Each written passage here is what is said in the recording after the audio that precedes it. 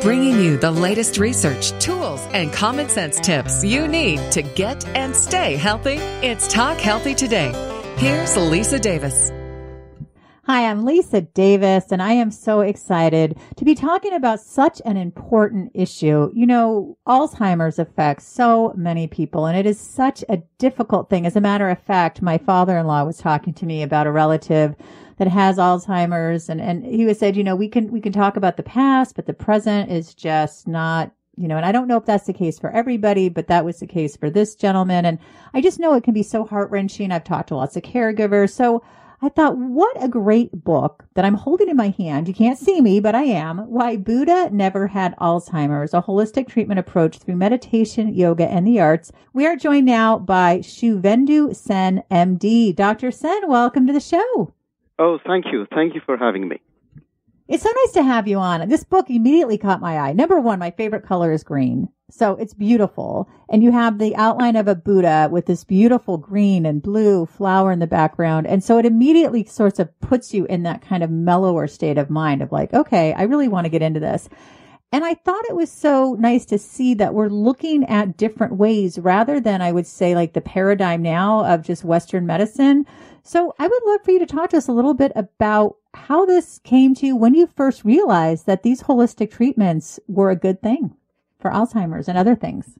Right. You know, it actually started on a very personal note, if I may say. Long time back, and I'm talking about years back, my grandma, she was an out-and-out scholar, somebody who was very academic, very scholarly. And I was very surprised when one day we actually lost her. She kind of wandered away from the house. When we rescued her, she had completely no recognition of her surroundings, and eventually she was diagnosed with Alzheimer's. And it struck me that someone who's so educated, so academic, so scholarly, could become a functional ruin, a complete vegetable in such a short span of life. And then, you know, I had that question in me that how could she become a vegetable? Because, you know, we have that concept that if you're studying hard, if you're academic, you will not get rusted. 30 years down the road, I still have the same question. The world still has the same question as to someone who is so educated and academic could actually become an Alzheimer's patient. And so down the line, when I started to practice medicine, I would see this disease, and I realized, along with my colleagues and other scientists, that this is completely a different disease compared to the other diseases that have challenged us. I mean, this has a very diverse kind of a manifestation. It's much more fine than, let's say, uniform diseases like depression and bipolar, when we know exactly what's going on. And and it is very deep. And again, we are scratching the surface. We have some FDA-approved drugs, appropriately approved by the FDA. But then we know that the longer trials clearly show that they are not therapeutic, far from being curative. So now we are thinking about stepping out of the box. We are thinking about bringing up some treasures that we have had in the past. And now that we are blessed with modern technologies, the modern technologies and researches, they are actually showing that these ancient arts like meditation and yoga, they actually play a very vital role in the prevention of this particular disease. Yeah, you know, it's interesting because you were just talking about the medicine, and you have this great chapter. I love chapter 2, drugs, modern medicines, commodity fetishism. And you say, coming from a physician who encourages and endorses the appropriate use of over-the-counter drugs and routinely prescribes FDA-approved medications, including controlled substances, this chapter may appear paradoxical. You know, I have to say, I didn't see it that way at all. And you were talking about that a bit there. You know, people are often surprised that I have a child on the autism spectrum. She also has ADHD and some other issues. And medication absolutely changed our lives and changed her life. And she's more herself than ever because she's not constantly overstimulated. The wind would blow on her face and she'd cry. Now she goes to school and she has friends and she's thriving. And so I think people look at me and say, oh, but you're so health conscious, but you buck the system. You subvert the dominant paradigm. It's like, yeah, to a point. So I just want to say I can relate to you, right? Right. Yeah, you're absolutely right. I mean, in certain cases, as I always say, that there are certain medicines that work, but for certain disorders, which are as deep as Alzheimer's or for any other cognitive disorders, they are so big, they are so colossal that a single line prescription drug may not suffice. And see, I face this question a lot, Lisa, when people would say, you talk about stress being the point of entry for Alzheimer's. Why can't I just take a Xanax? That's a medication that we always take to bring down anxiety and stress. And this is what I tell them, that, you start with a 0.5 milligram dose. And it gives you an immediate effect. You're very happy about it. But the patient invariably comes back to me and says, you know what, Dr. Sen? I was doing well, but then that 0.5 doesn't work for me. Can you increase the dose to 1? And here starts the journey, from 0.5 to 1 to 1.5 to 2.5. So what you get at the end of it is, number one, you get the adverse effects, and then you get the tolerance. The drug just doesn't work. So in those situations, that's what we say, that none of these drugs are angels in the sky. They have their own sweet side effects. And then something as profound and deep as meditation and yoga, which they do not have tolerance, they do not have the adverse effects, they're cheap. They actually work in a much more, deeper way than this single hit and run drugs. Yeah, and talk to us about those ways. Because we all hear about the benefits, but I'd love to hear it from your point of view, and then specifically how it's going to help with the Alzheimer's or prevent it. So in terms of meditation, and again, as I said, we are blessed that we live in an era where we have the luxury of some of the finest sophisticated techniques. For example, the diagnostic imaging that we do, like a PET scan or a functional MRI. So through them, we have actually gone deep into the brain of a meditator, and we have seen the wonderful effects that meditation and yoga does to the brain. From a very scientific point of view, there are two ways it can do. There are many other ways. The two major ones that has come out of this tremendous amount of research work that has been done in some of the leading institutions of the world are, number one, there are certain waves in our brain. We have an alpha wave, a beta, theta, gamma, and a delta, and so on and so forth, of which this alpha wave is a direct reflection of tranquility, of serenity, of peace that we have. So whenever there is peace, we have this development of alpha waves, and vice versa. If we can increase the alpha waves, there is a sense of tranquility that comes in. Now, there are no drugs which can increase the alpha waves. It has been found comprehensively that meditation, be it a transcendental meditation or a mindfulness meditation or yoga, which is kind of like an extension of meditation, they have produced or they have introduced this tranquility, serenity, peace, contentment, and lo and behold, there were a plethora of alpha waves. So that's one. The second one was an even more direct way, which was, to me, it was a wonderful discovery of the late 21st century. It is this development of what we call as neuroplasticity. Neuroplasticity means the creation of new nerves.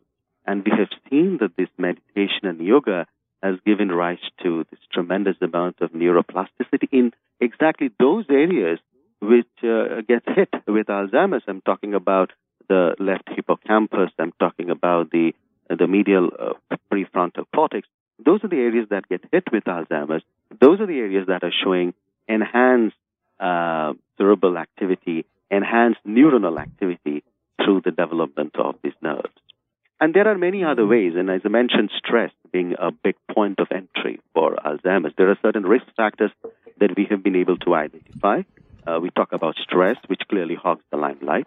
Then we talk about obesity, we talk about diabetes, we talk about hypertension. Pretty much all the risk factors for heart diseases have been identified as risk factors for Alzheimer's, of which stress is very, very important. So through this ability to introduce tranquility and peace, this is basically the triumph of meditation and yoga, that they can actually suppress stress in a much more profound way than this just hit-and-run medication. So those are the 2 or 3 basic ways meditation and yoga have been proved to prevent this onslaught of Alzheimer's. I always tell people that it is a very difficult disease, because unless we have a full comprehension of how we remember, we cannot have a full comprehension of how we forget. Because Memory is very different. Memory is not just about, I don't know who you are. Memory is also, it's like a relationship. If I put your number in the computer, if I just type your first letter of your name, L, the computer would generate that number. But if I put it in my head, and if I bring it out from myself, the moment I think about your number, I have to think about you. And I have to think about how you look, your mannerisms. So it's a relationship. So when that fades away, the relationship fades away, which is what happens with us.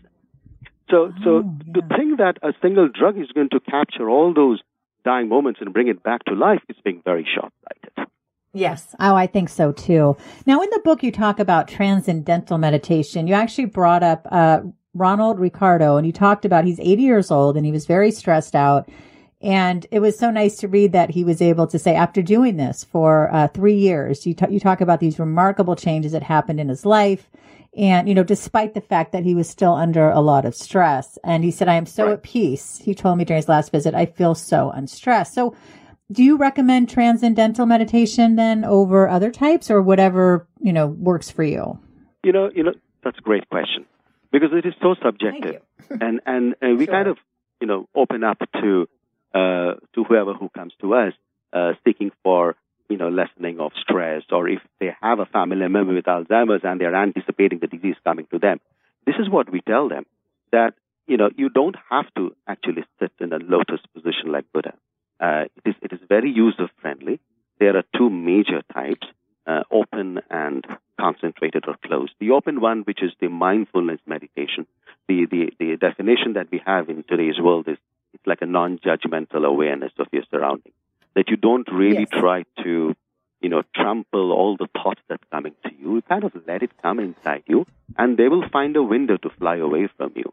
All you want to do is to sit in a quiet, comfortable. And I didn't interrupt. I just love that image. Oh, thank you. and people actually are very comfortable with that. They will just say, and then they'll call me up and say, Dr. Sen, it's probably working. I said, if you have to concentrate on anything, concentrate on breathing, which is something which is so much an integral part of you, so inherent. And you just follow the journey, the trajectory of your breathing in and breathing out. And some others would again find that difficult, and for them, concentration comes easier for them. And then I would tell them, the transcendental meditation is all about concentrating on an object, and that object could be anything which is pleasing to you, which has a very seamless kind of a relationship. It could be a flame, candle, could be a picture, could be a flower, could be a painting, could be anything. Or it could be a word that you just repeat, and while you are concentrating on the word, you're actually closing in, but you're expanding your consciousness. So, so as I said, not to repeat myself, the one is to just let it go, and the other one is to concentrate on something. Both are achieving the same target, just little different avenues.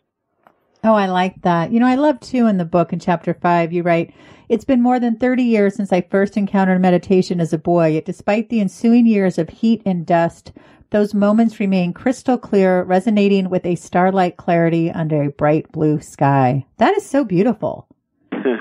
What a wonderful image. Thank you so much. I love that. I come from a country where meditation is like a sport. It's as I said, it's fostered in scholarly circles and taught in classrooms, and it's almost like, it's like a passion. Wonderful. So it comes very naturally to us. More with Lisa Davis and Talk Healthy Today coming up. All right, my health-seeking friends, we know you want to be healthier, and that starts with eating better. But with not enough hours in the day, it can be difficult to cook a healthy meal every night. You know what I'm talking about. Not to mention you've probably tried before with good intentions, but have slipped back into old eating habits. Well, don't beat yourself up. We know it's hard, and that's why I want to tell you about Sun Basket. Organic and sustainable ingredients and delicious recipes delivered weekly to your door. With Sunbasket, it's easy to stay on track. And today you can get $35 off your first order when you go to sunbasket.com/talkhealthy. Now, the people at Sunbasket have sent me a couple of boxes, and I got to tell you, I love it. I love it. So what have I made? The chorizo chili is unreal. The Tuscan vegetable soup on a cold day is just what the doctor ordered. The 2-bean enchiladas is delicious. And the Saigon beef sliders are fast, easy, and so good. Imagine this. The ingredients and the recipes being delivered to your door without the time it takes to shop. I got to tell you, it's very exciting. When you see that box out there and you go out, you pick it up off the stoop, you bring it into the kitchen. Oh, that's exciting. And best of all, each delicious, easy recipe is ready in about 30 minutes. With Sunbasket, you have total flexibility. You can cancel anytime, skip anytime, and choose any meal plan you want. So go to sunbasket.com/talkhealthy today to learn more and get $35 off your first order. That's sunbasket.com/talkhealthy for $35 off. sunbasket.com/talkhealthy. Now back to Lisa Davis and Talk Healthy Today.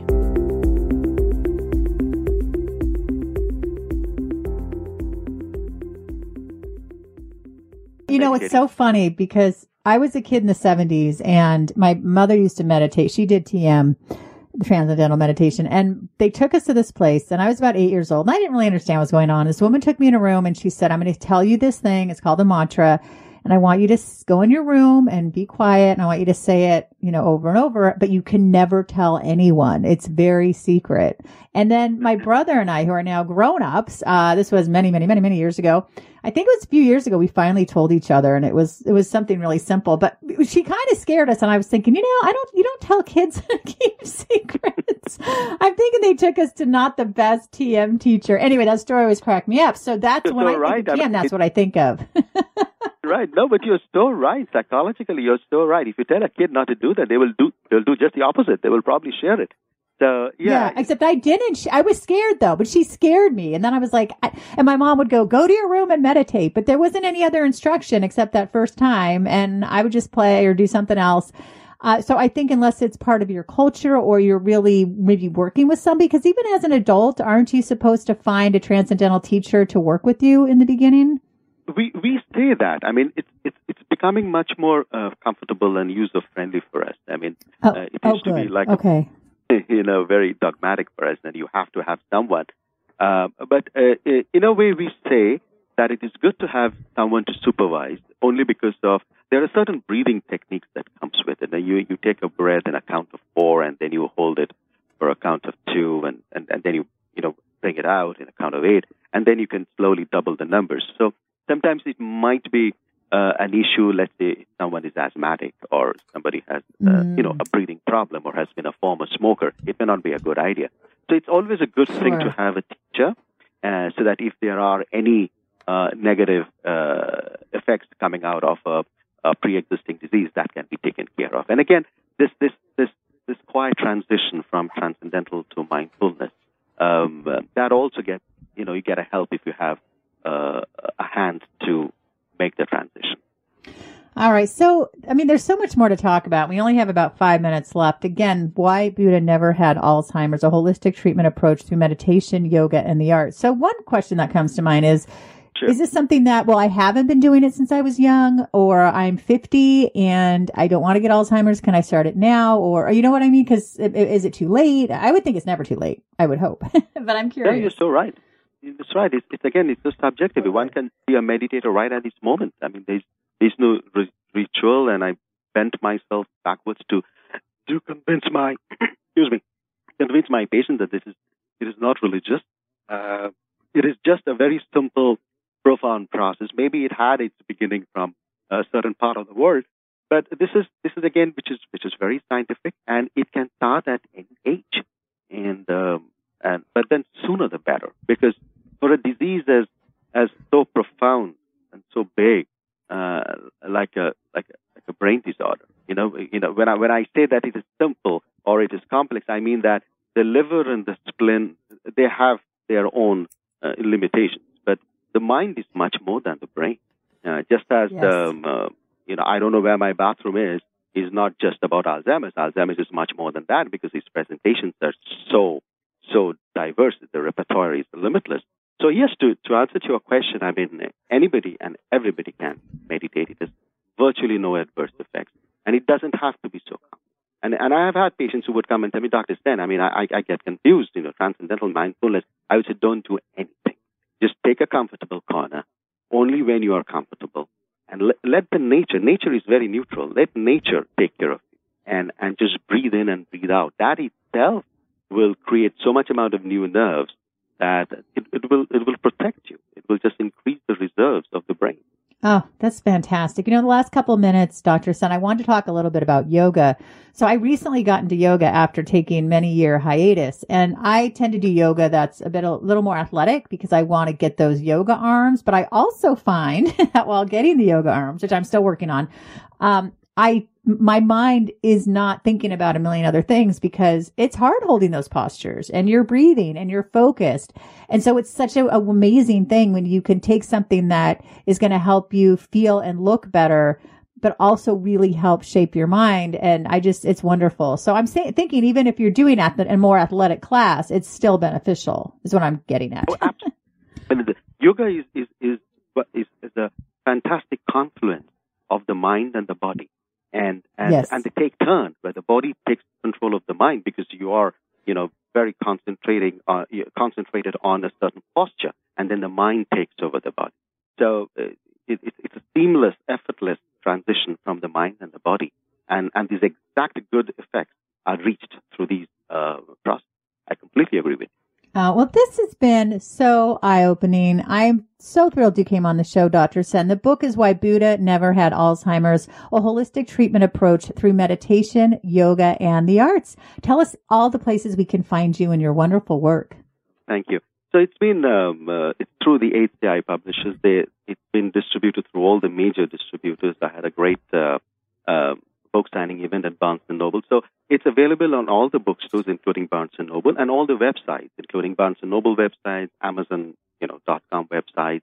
I guess it's all over and very accessible. Now, do you have a website as well? Well, I do have my own. There's a Facebook for, and the name of the Facebook is the name of my book, Why Buddha Never Had Alzheimer's, and through that all the terrific are incorporated. Oh no, that's okay. That's good. So people can find it on Facebook then. Oh yes, absolutely. And then Amazon.com, BarnesandNoble.com, all the online. Oh, terrific. Well, everyone can find information about me and my shows here on Radio MD, Naturally Savvy, Talk Healthy Today, Talk Fitness Today. If you go to It's Your Health with LisaDavis.com, I also want to mention that I have some exciting news. I'm going to be on season 2 as a health educator on the show Reversed. It's on Discovery Life. It's a wonderful show that helps people with diabetes make healthy life changes by very caring professionals. I absolutely love it. Again, reversedyourhealth.com, reversed yourhealth.com. Be sure to check them out. Thanks for listening. Stay well and read this book.